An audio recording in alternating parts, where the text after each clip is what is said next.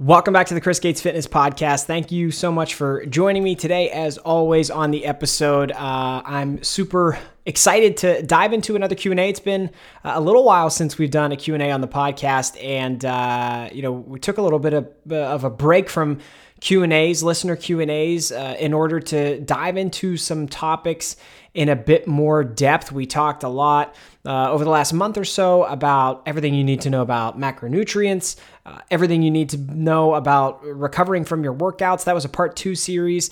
And so now we're going to dive back into some listener Q&A, some questions that you all have submitted.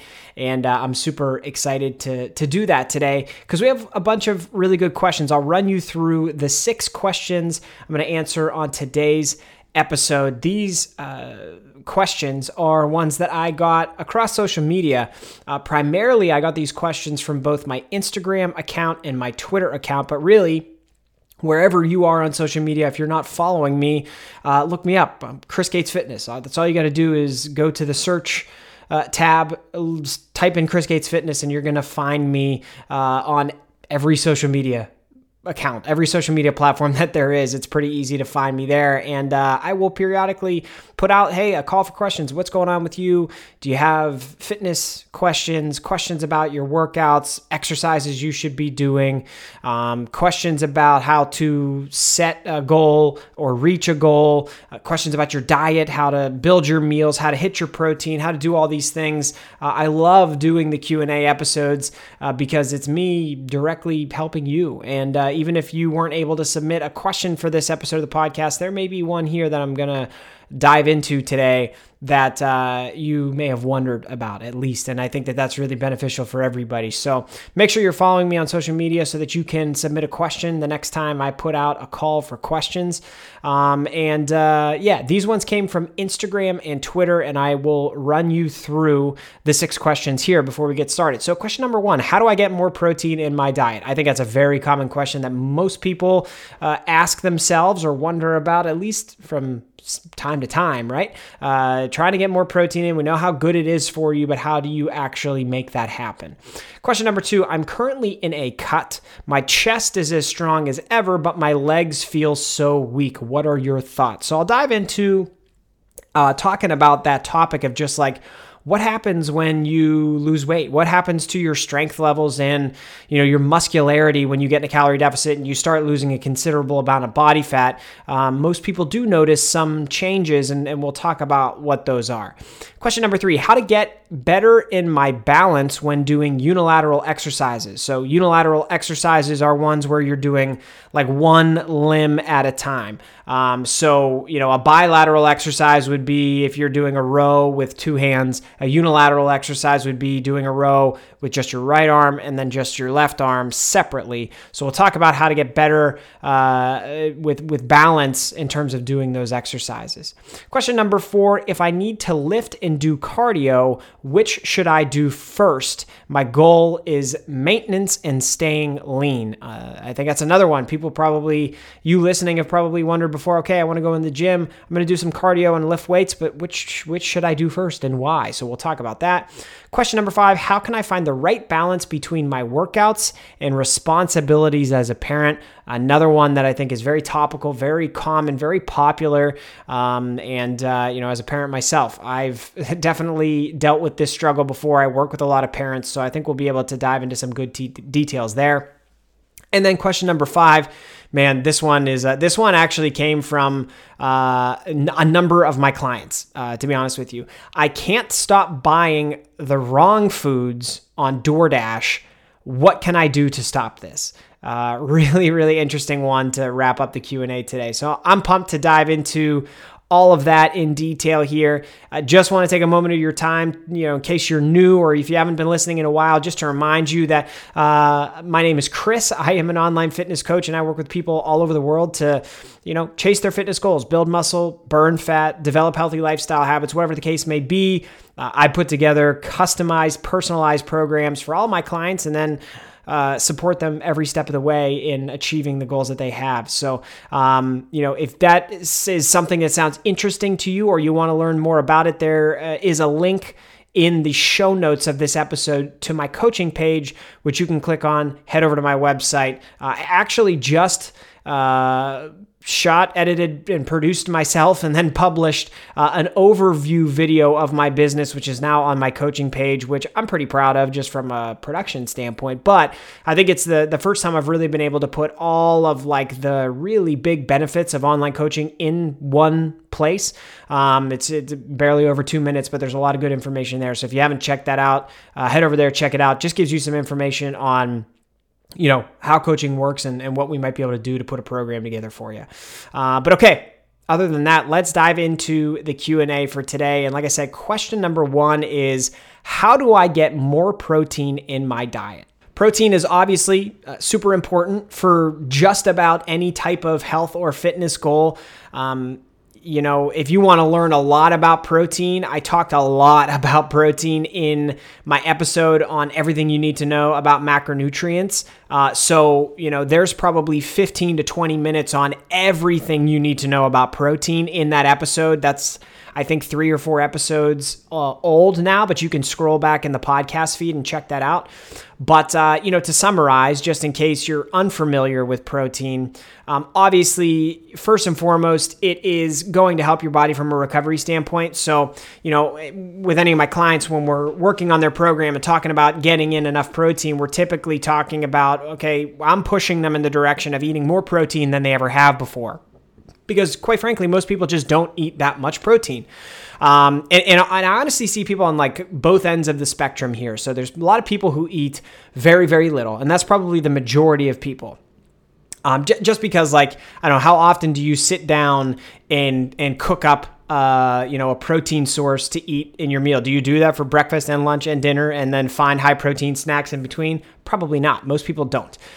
So most people, I think, are on the low end. There are also maybe a smaller percentage of people that are on the complete other end of the spectrum who eat just so much protein because they love meat, they love grilling, smoking, baking, whatever the case may be, and it's just a normal part of their life and their routine. And that's cool too. But normally, like I said, we're on the lower end and I'm trying to push people to eat more. And so I get this question all the time about, okay, well, how do I get more protein in my diet? And, this first answer may kind of seem like, well, okay, duh. But honestly, what solves the problem for most people is increasing the size of the protein sources that are in your meals. And how do I get more protein in my diet? Well, I just told you it's to eat more protein. That's not magic. And like I said, it probably sounds super basic, but honestly, that solves it for a lot of people. Because I think when you try to eat protein, you'll be saying, okay, I'm going to get, a couple ounces of chicken in my meal, and protein tends to be filling. So it may be hard to eat more than 2 or 3 ounces of chicken in one meal.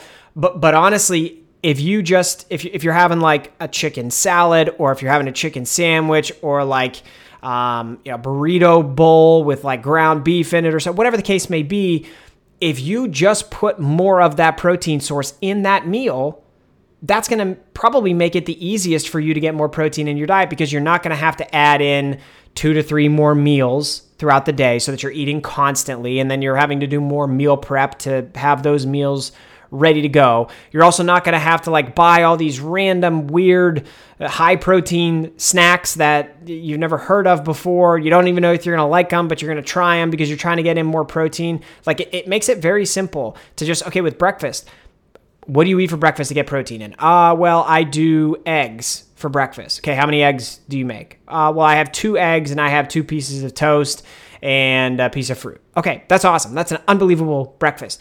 But what if you did 4 eggs? Why are you only doing 2 eggs with your breakfast when you could do 4? That'll double your protein for breakfast. Okay, lunch. What do you have for lunch? Well, I have a turkey sandwich with cheese, and I have another piece of fruit and a vegetable. Okay, again, that is an awesome lunch for you to have.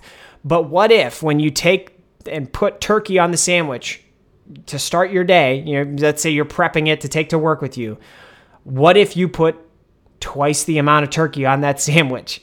Then you get double the protein. It's super, super simple, right? If you're going to have grilled chicken breasts for dinner, well, have a breast and a half, have 2 breasts, try to add more of that to your plate, make your protein source bigger. I know this sounds super, super basic. It doesn't sound like any type of expert advice, but honestly, this works all the time for the people that I work with. Another thing that kind of fits into this same discussion in terms of like increasing those protein sources is look at your diet, assuming you're tracking, and you should be tracking. If you're talking about, I want to get more protein in my diet, but you're not tracking your protein, well, then how do you know whether or not you're getting the right amount in the first place? But like, assuming you're tracking, go into what you're tracking for your meals and see on a day-to-day basis where the largest amounts of protein are coming from. And this is normally what I do when I look at a client's nutrition if we're having trouble getting in high protein on a daily basis. And so I'll go in there and look at like, okay, well, you got 30 grams of protein from this one meal. It was a prepackaged meal. Or you got 40 grams of protein from this other meal where you could have added more food into it. That's normally what I'll do. And then we'll isolate the high protein things and see like, okay, what type of food was that? And I'm explaining all this to say like a lot of the time what I will find is, I mentioned a prepackaged meal. I'll find a lot of times if you're struggling to eat enough protein in your diet, you'll be getting high amounts of protein from something that's prepackaged. And because it's prepackaged, you're not able to add to the amount of protein because it's like a frozen lunch or a frozen dinner, or you bought it out at a restaurant and like you just get that serving and that's it. And that's not bad necessarily, but you could potentially change the nature of those meals that you're eating, probably do a little bit more work on the meal prep side of things to set you up to be able to scale these meals in whatever way is going to set you up for success the most. And normally when it comes to getting a high protein diet, eating enough protein consistently, the easiest way to do that involves a little bit of work on your end, and that is meal planning and meal prepping.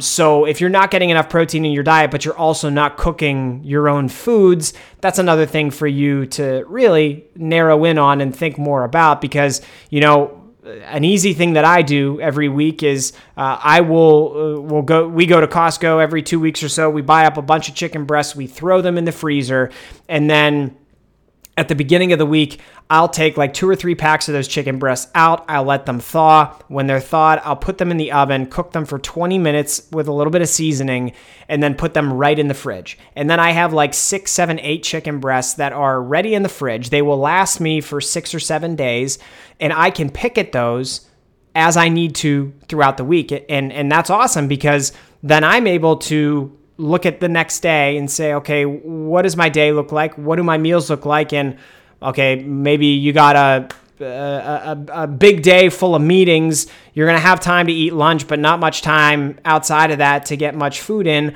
Well, then we need to maximize that lunch. That's easy, right? We know we need to maximize your lunch, and then you can take from the protein that you've already meal prepped and prepared. It's in your fridge ready to go.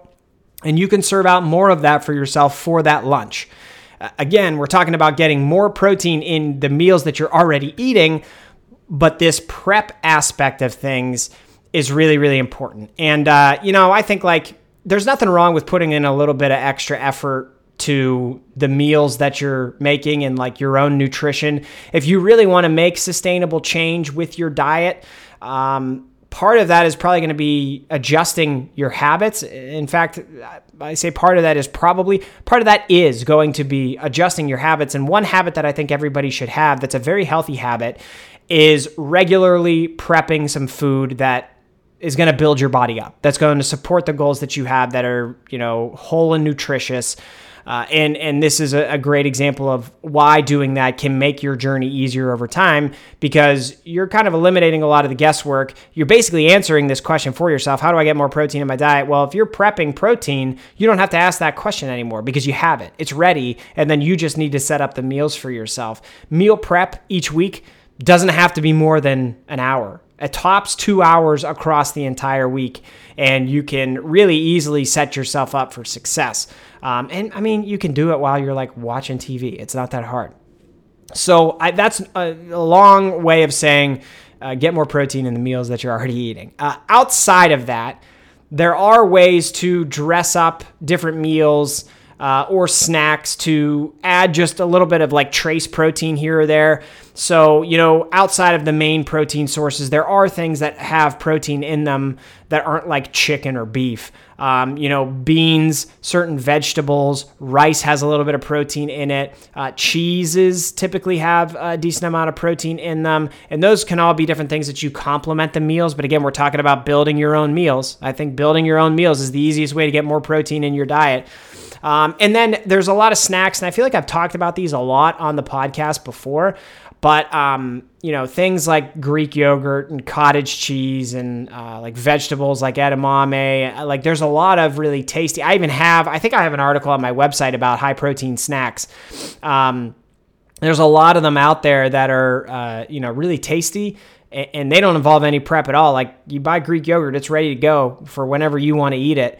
Those types of things help fill in the gaps. So maybe if you're trying to eat, like I get 180 grams of protein a day, maybe I get 150 based on my meals, then to fill the gap of the last 30, I can have a protein shake at some point, and then I'll have Greek yogurt as a late night snack, and voila, I've hit my protein for the day.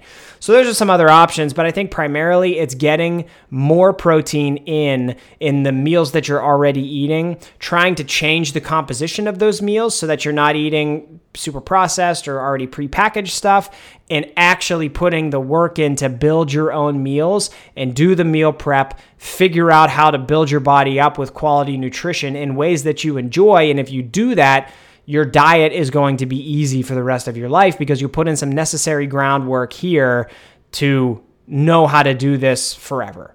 All right, question number 2. I'm currently in a cut. My chest is as strong as ever, but my legs feel so weak. What are your thoughts? Great question. And it's funny because this is actually kind of the opposite of what happens to me when I go into a cut. It's always been the case with me when I go into a cut where after I lose like 15-ish pounds, I'll start to notice my pressing strength start to fall off a cliff. And actually in my most recent cut, this didn't happen, but it normally does. It's pretty pronounced where like my pressing strength is the first thing to go. And in this case, this person, the question they asked is basically the opposite. It's like my pressing is strong, but my legs feel weak. And that's another common one. And I don't think it's anything to necessarily freak out about. This is something that happens to basically everybody. And it's hard to know exactly what type of imbalances you're going to experience as you lose more weight, as you lose more body fat. But if you think about biomechanically, the way that we work, you were lifting and you were at a higher body weight. You probably had a significant amount of additional body fat on your frame. Not saying that's a bad thing, but that was probably the case since you're in a cut and you've lost body fat. And as you lose body fat, your leverages change. And so even if you look at like step back and look at your skeleton, like do you have longer legs and then you do like, is your lower body a larger portion of your body than your upper body or vice versa? And like, okay, do you have, when you look at your thigh as compared to the lower part of your leg, which one is one bigger than the other? And like all of those different levers in the body, all the different joints, as you were lifting at a higher body weight, you essentially had different leverages because there was more cushion around those joints because you had more body fat on your frame, which could have made it, in this case, when you're squatting down for your lower body strength, if you had more weight on your lower body and you had more of that cushion, it may have been easier for you to squat down and then spring back up out of a squat. But now that you've lost a lot of weight, perhaps you've lost a lot of body fat in your lower body, things will inherently be different as you lift at a lower body weight. So I always tell people, if you notice this type of imbalance or you notice these types of things happening to you when you're cutting, don't take it as like you need to drastically change something. This is very, very normal. The way that this happens for each individual person is individual. It's different. So this is the case for you. And what I would say is continue doing what you're doing, because if this has been a successful cut for you, you should keep doing it as long as you want to reach the goal that you have, as long as you feel good. And you'll probably have to adjust some of your lower body training. And now this gets into the second dynamic here in terms of cutting and programming out your workouts and whatnot. What I might do in this case is look at your overall workout program and think about, do I have a lot of highly fatiguing exercises in my program as it relates to the lower body? Because, there are exercises that are inherently more fatiguing than others. A barbell squat is going to be significantly more fatiguing than a seated leg extension, but both of them primarily target your quads in most cases. So can you make some exercise variation changes to limit the amount of overall systemic fatigue that you're placing on your body? And does that then perhaps increase the way that you feel about your lower body and help you continue to train hard? That's especially with lower body, in the case of this question, oftentimes a lot of the lower body lifts, or at least the bread and butter ones that get you the biggest return on investment, are relatively fatiguing. You're talking about squats, deadlifts, that type, like leg presses. Those types of exercises can be highly fatiguing because they involve multiple joints. They involve a lot of the musculature in your body. If you're talking about a squat, you're training your lower body primarily, but you're balancing that bar at the top of your body. So there's so much of your musculature that's involved in stabilizing the weight to begin with, to then allow you to squat. If you're deadlifting, that's head to toe, challenging basically every muscle in your body, at least, specifically in the posterior chain. So that would be the other thing I would look at. And obviously I don't know the nature of your training program, but look at, okay, if your chest, if your pressing strength feels so much higher than your lower body strength, how fatiguing are the exercises for both of those? For your chest, are you doing dumbbell presses and cable crossovers?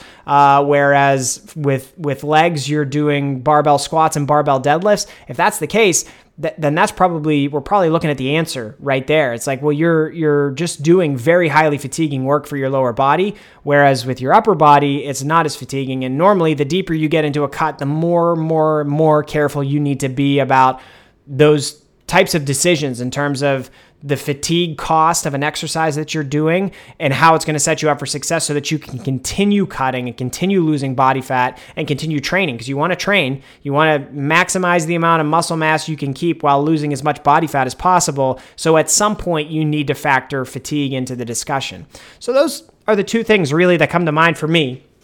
Number one, this is natural. It's going to happen to everybody in different ways based on your biomechanics. And number two, think about the fatigue that you're placing on the different muscle groups that you're training. And are there some tweaks there that you can make that may set you up for another month of cutting where you feel like you're getting more overall strength development throughout the entire process? Question number 3, how to get better in my balance when doing unilateral exercises. So let's redefine unilateral. I know I mentioned that at the beginning of the episode, but it's been a little while. So unilateral exercises are exercises where you're training basically one side of your body at a time. So the left side and then the right side, or the right side and then the left side. So if there's if you're doing like a one-arm seated cable row, which is a unilateral exercise because you're going to row with one arm by itself and then row with the other arm by itself. If you're doing 3 sets of 8 to 10 on a one-arm cable row, you would do 8 to 10 reps with the one side before then doing 8 to 10 reps with the other side, the other arm. And this could be the same with lower body training where let's say you're doing like lunges. You're doing step back lunges, 3 sets of 8 to 10. Well, you would do 8 to 10 reps potentially, depending on how you choose to do it. You could do 8 to 10 reps on the left side, take a short break, then do 8 to 10 reps on the right side, and that would round out one set of those 3 sets of 8 to 10. So it's doing one side, at a time and giving it that direct attention. So how to get better in my balance when doing those? it's an interesting question because I'm going to guess from this that we're talking about lower body training, like unilateral lower body training, because that typically tends to be where we're talking about balance the most, right? If you're trying to do like a single leg Romanian deadlift or a step back lunge or a forward lunge, a split squat, something like that, tends to be where you run into the most balance issues. And the first thing I would say is don't be afraid to get used to the exercise and the movement pattern by giving yourself some assistance.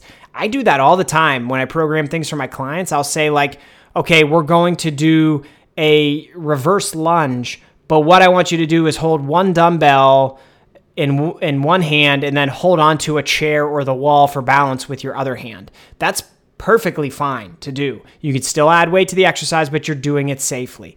And then as you get more used to that movement pattern, then you can experiment with doing it without any type of assistance. So don't be afraid to do that. There's nothing wrong with providing yourself with assistance. And in a lot of cases, I think it's necessary. When I started, so Bulgarian split squats are a great example because the Bulgarian split squats, you may have also heard this referred to as a rear foot elevated split squat. It's the one where you put one foot back behind you where it's set up on typically like a bench. And then your other foot goes out in front of you and you're squatting down and up with that back foot elevated on the bench behind you. When I started doing those, I remember very vividly that I really struggled with balance. And what helped me was I actually started doing it next to a squat rack. And what I would do is hold on to the one, bar of the squat rack, one of the pillars going up. I would hold on to one of the bars on the squat rack with one hand, hold a dumbbell in my other hand and do it. And I got really good at it. I built up more strength for that movement and in my quads so that I was then able to move to doing it without assistance. So there's nothing wrong with doing that at all. And even with upper body exercises, like if you struggle with balance to do unilateral upper body exercises, you can provide assistance too. So that example I gave of a seated row, one arm seated cable row that I was talking about, you could instead do that with a chest support. So instead of sitting at the machine with no support at all other than your feet out in front of you, you could do a chest supported one arm seated row where you take like an adjustable bench, you put it up in front of the cable machine and you're sitting with your chest in the bench and then you can row with one arm at a time. But, the last thing I'll say that is probably going to be just as, if not more impactful than anything I've mentioned to answer this question so far is bracing. So do not forget that in almost every exercise, almost every instance of every exercise, you should be actively bracing your core while you're doing the exercise. So for those lower body examples of like a Bulgarian split squat or a reverse lunge, while you're doing that, you should have a tight core. You should be thinking about bracing your core because that is something that can greatly improve your balance in an instant just by doing that. If you think about like what bracing your core does, a lot of people give the example of like the soda can. A soda can, when you have not yet popped the top open, it's impossible for you to grab that soda can and crush it with your hand, right? And that is essentially what we're talking about when you have a braced core. If you take a breath in, flex your abs, brace your core, what you're essentially doing is making your torso just like that soda can, where you've got a lot of intra-abdominal pressure, you're squeezing your abs, and everything about your torso is then going to be kind of locked into place and braced and protected. But if you're not doing that, it's like the soda can that gets popped open. So if you pop open a soda can and then go to crush it, it's unbelievably easy. You crush it, all the liquid comes out, and the can is ruined.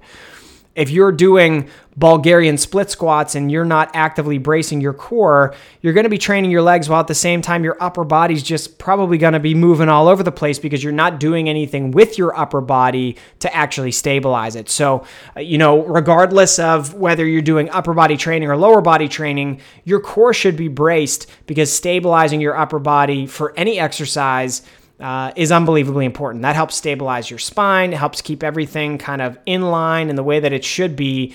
And it will actually allow you to better target the muscle that you're trying to target. So that I kind of left it for last, but I think it's probably most important. And that's a great place to start. And then also, again, don't be afraid to provide yourself with some assistance if you need it. But those are the main things that come to mind. And I would really like to get an update after you try some of these things to hear if it helped improve your balance when doing unilateral exercises. Question number 4, if I need to lift and do cardio, which should I do first? My goal is maintenance and staying lean. Really good question. I think this is, like I said before, something that everybody probably thinks about at some point in time. And my general recommendation in most cases is to lift weights before you do cardio. And that is because just from like a body composition standpoint, if you're giving all of your energy or all of your best energy and going into lifting when you're freshest, if you're doing that, you're going to allow yourself to get the best possible performance with your strength training.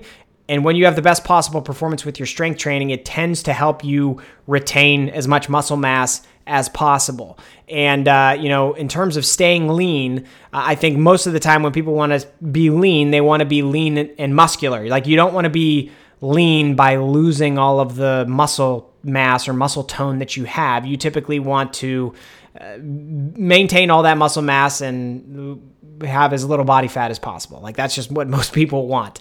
So I think in this situation of maintenance, I would encourage you to lift weights first and then do cardio second, because cardio is kind of mindless. It doesn't involve a lot of like mental energy to do it most of the time. It doesn't involve a lot of crazy skill or technique if you're getting on the treadmill to walk, or if you're hopping on a spin bike, or even if you're going outside for a run. Like it's not a highly technical thing to do. While on the flip side, lifting it can be, and it typically is if you're doing compound exercises where you really need to be able to focus on doing the exercise the right way, focus on getting your muscles to activate in the way that you want to potentially lift pretty heavy weight. You need to be fresh mentally to do that. So I think in most cases, like I said, I would encourage you to do lifting before you do cardio. The only way or the only reason that would probably tend to direct me in the other direction and tell you to do cardio first is if, as part of your goal to maintain and stay lean, your primary goal is some type of endurance sport. So if you are trying to train for marathons, or if you're a swimmer, or if you're a cyclist, and cardio, the endurance sport is the primary thing you need to be primed for. Then I would say, okay, well, then we actually are talking about a skill. Then we are talking about your skill, because that's your sport, because that's the thing that you need to maximize your performance with. So that's a little bit different than talking about just like, this is the way I want my body to look. So body composition as it relates to goals as compared to a sport-specific goal. Obviously, we're talking about different things there, but I get the impression this is not about a sport-specific situation. This is just like, hey, this is the way I want to look. What would you recommend I do? And in this situation, I would say lift first, do cardio second, and that should help you, as long as your diet is then in line with the goals that you have, it should help you maintain and stay lean. Okay, question number 5, how can I find the right balance between my workouts and my responsibilities as a parent? Really good question. One that I'm finding more and more is relevant with the people that I work with a lot of my clients. We're actually just coming off the time of year here where like the spring push, the end of a lot of like spring activities as it relates to school have come to an end. But man, in the month of May and even into the beginning of June for a little while, I had a lot of clients running all over the place constantly because they had kids they had like 2 to 3 kids and 2 to 3 different activities, and they got to take them all these places and also at the same time work a job and then try to find time to hit their workouts. So it's a lot. We're coming off maybe the busiest time of year for parents that there is. It's a challenge, and there's no one right answer for everybody. Obviously, everybody's situation is going to be different depending on what phase of life you're in as a parent. But in general, the one piece of advice I want to give here as an answer is to just understand that in order for you to hit your workouts, your workout program needs to be logical, if that makes sense. It doesn't make any sense to me at all if you have basically the responsibilities that I just described, where you're running all over the place trying to get your kids to the places they need to be. You spend 8 hours a day at work, and then you're trying to find time for workouts like 5 days a week. That's ridiculous. That makes no sense to me. You have to understand that throughout the year goes in waves, especially as a parent. There's going to be times a year where things get more challenging, and then times a year where things back off and you have more freedom. And really what you need to do is understand that your workout plan probably needs to and should change with those different phases of the year. And actually, I use the word phase with my clients to describe their 4-week blocks of training, because that's what they are. It's like, this is the phase of training based on the phase of life that you're in right now. This is going to make the most sense. And if you've got a ton of stuff going on right now, it's silly of you to think that you're going to be able to work out 5 days a week, 6 days a week. You're setting yourself up for failure. Man, what's the quote? I know I'm going to botch it here, but there's a quote that I've heard from time to time where it's basically like doing the right things most of the time is exponentially better than trying to be perfect and having that last for 2 weeks. I mean, it's just the fact of the matter. You can work out 5 to 6 times a week with all that other stuff for like 2 weeks, but it's going to fall apart because you're running yourself into the ground. You're not setting yourself up for any type of consistency or sustainable success. So when you have phases throughout the year like that as a parent, where so many things are going on, you have to understand when to scale things back. When we had our second daughter at the beginning of 2022, I actually hired a coach to do my programming, to do my workout programs, because I knew that I would have trouble answering this question for myself. What's the right balance? Now we have 2 kids at home. This is all brand new. There's going to be more responsibilities, more stuff going on. What do I do? And so my coach back then made a really smart choice. We did 3 days a week. And I did that for, I think, 2 months. And then as things eased up a little bit, went to 4 days a week. And then did that for another, I think, 4 to 5 months. And then I felt like, okay, you know what? I'm comfortable with doing my own programming again. I took it on myself, and I've been doing somewhere between 4 to 5 days a week since then. We have another child coming here in a few months, and I'm preparing to do my own programming this time around, but I'm already like looking back on that experience, seeing how beneficial that was, because there were so many things happening at once. And I'm planning to do the same thing. I'm going to scale things back. You can still make a lot of progress by only training 3 days a week.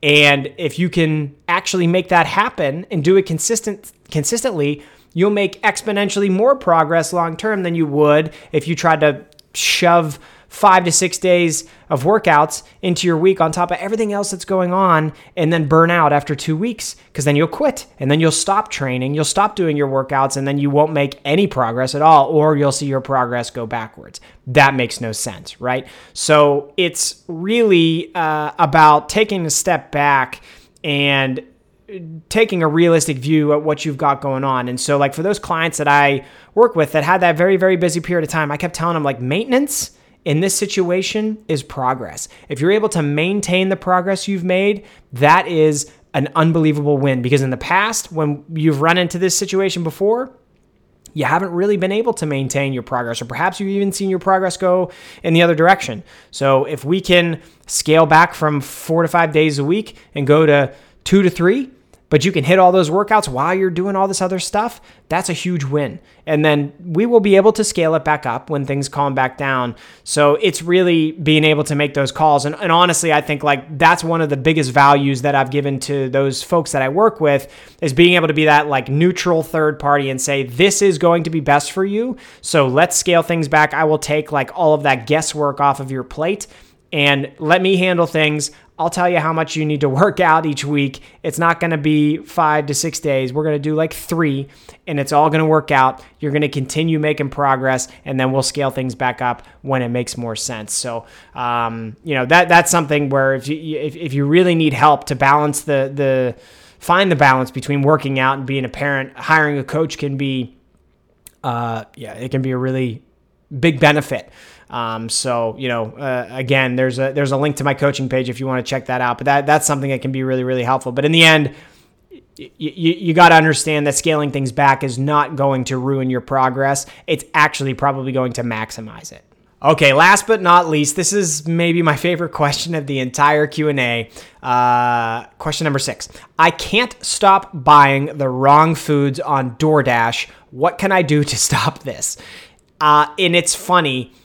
I just talked about this on another podcast I do called The Brunch Breakdown, and I want to talk about it here because if you just look at the food availability that we have these days, I personally don't think it's something that should be part of the human experience. Let's put it that way. I don't think it's good that it's so easy for people to get quite literally any food you could ever imagine delivered to your doorstep with 3 taps of your thumb. I don't think that that's natural or normal or necessary. And, if you look at a lot of the obesity research and like, okay, why do we have the problems that we have with being so overweight in the United States and really in the world? Why is the world so overweight? Part of it, and I'm saying this is all of it, but part of it is food environment. And the food environment basically everywhere is you cannot go anywhere without having food shoved in your face. It's unbelievable. Why can I go to Home Depot and pick up 6 pieces of plywood, 4 2x4s, and an economy bag of Sour Patch Kids? Like, why is that? Why is that the case? You cannot walk in any store, regardless of like the main reason the store is there. You cannot go in any store without also seeing food. It's crazy. I think my mom used to have a store. It was like a sewing based store. And I think she had little chocolates at the checkout at the cash register like that, like it's everywhere. And I'm not saying, hey, Mom, not blaming you for that. Okay. Everybody does it. But like, this is the food environment that we live in. You can literally access food anywhere. And that was anywhere to begin with. 5 to 10 years ago, that was the case. You could get food in any store. And now it has taken another step forward where you can just press a couple buttons on your phone and somebody you don't know, a complete stranger, will bring food to your doorstep. And I'll be honest, I've done it. We did it a bit during the height of the COVID pandemic. But I don't have these apps on my phone because I don't think that I wouldn't trust myself with these apps. So maybe one of the best things you can do to stop buying the wrong foods on DoorDash is to not download the app. Or if you have downloaded the app, get the app off your phone and don't download it again. It's just, if you go back 5 to 10 years ago when these apps didn't exist, we had food still everywhere in every store. If you go back even further, and like actually not that long ago, but if you go back 40 or 50 years ago, think about how much more work you had to put in to just like eat dinner as compared to now. You can go on DoorDash now. You could get takeout delivered to your house. You could, there's so many things in the grocery store now that you can buy that only take 3 minutes in the microwave to heat up and eat. It's so easy to eat more and more and more food than it ever has been. I just don't think that is, again, natural. I don't think it's something that should probably be part of the human experience. And I do think it's a major reason why we have so many problems in the world with obesity, and it's a shame. And so I'm not blaming the obesity epidemic on DoorDash, but it's just like one of the factors that lead to it being so easy to eat more and more and more food. But at the end of the day, like there's no magic trick to this, okay? Anybody that wants to do anything from a body weight perspective, if you want to lose weight, if you want to build muscle, if you want to just naturally get healthier, you have to put in some work. And as part of that work is accepting personal responsibility for the food that you're eating. And if you're going on DoorDash and you're constantly ordering the cheeseburger with fries that runs 1,500 calories per meal, when there are also a million options on that app where you could choose something more whole and nutritious, you have to make different choices. I mean, that's really what it comes down to. And the cool thing is most of the menus from most of the restaurants on DoorDash or any other food delivery app, they're going to provide you with that opportunity. Okay. You can, instead of the side of fries, get a side salad or get a fruit cup or something like that. Instead of the burger with red meat is typically fattier. It's going to run you more calories. Instead of that, you could get the grilled chicken sandwich, which, hey, it also tastes really good. It actually also tastes really good, but because it's lean chicken breast, it's going to be naturally, inherently lower in calories. Like there are little things you can do to reduce the calories of the meals that you're eating. But again, at the end of the day, you got to accept that personal responsibility and actually put forth the behaviors that you're saying that you want. You model the behavior that you say you want to have. You have to do that. And it could be just deleting the app and then not re-downloading the app after you delete it. Delete it and don't re-download it. That's all I got for that one. But it gave me an opportunity to talk about I can't help but laugh at it. It's ridiculous. Why can I buy those foods at Home Depot? Where was the demand for that in the first place? Were people going into Home Depot and saying like, this is great that I can get all this stuff for my house, but it would also be really nice if I could do some grocery shopping while I was here. Like who? It just drives me crazy with some of this stuff. Yeah. And the Home Depot I go to is right next to a grocery store anyway, so just buy the right foods. Anyway, I hope this Q&A was helpful. I did have fun putting it together for you. And like I said at the beginning, if you're not following me on social media, make sure you do. Chris Gates Fitness, look me up. You find me everywhere. These episodes for the podcast go on every podcast platform that there is. And they also go on YouTube as video episodes. So on my website, click on podcast and you'll find all the links to all the places that you can find this podcast to subscribe. And if you liked this episode, you found it helpful, you found it entertaining, you agreed with anything that I said, and you have a minute, can you please leave a 5-star rating and review if you can? That would be awesome. It would be helpful. I'm told that helps get the podcast in front of people. I don't really know how it works, but if you could do it, I would appreciate it. And thank you so much for listening. I'm looking forward to diving into another episode soon. But until then, talk to you soon.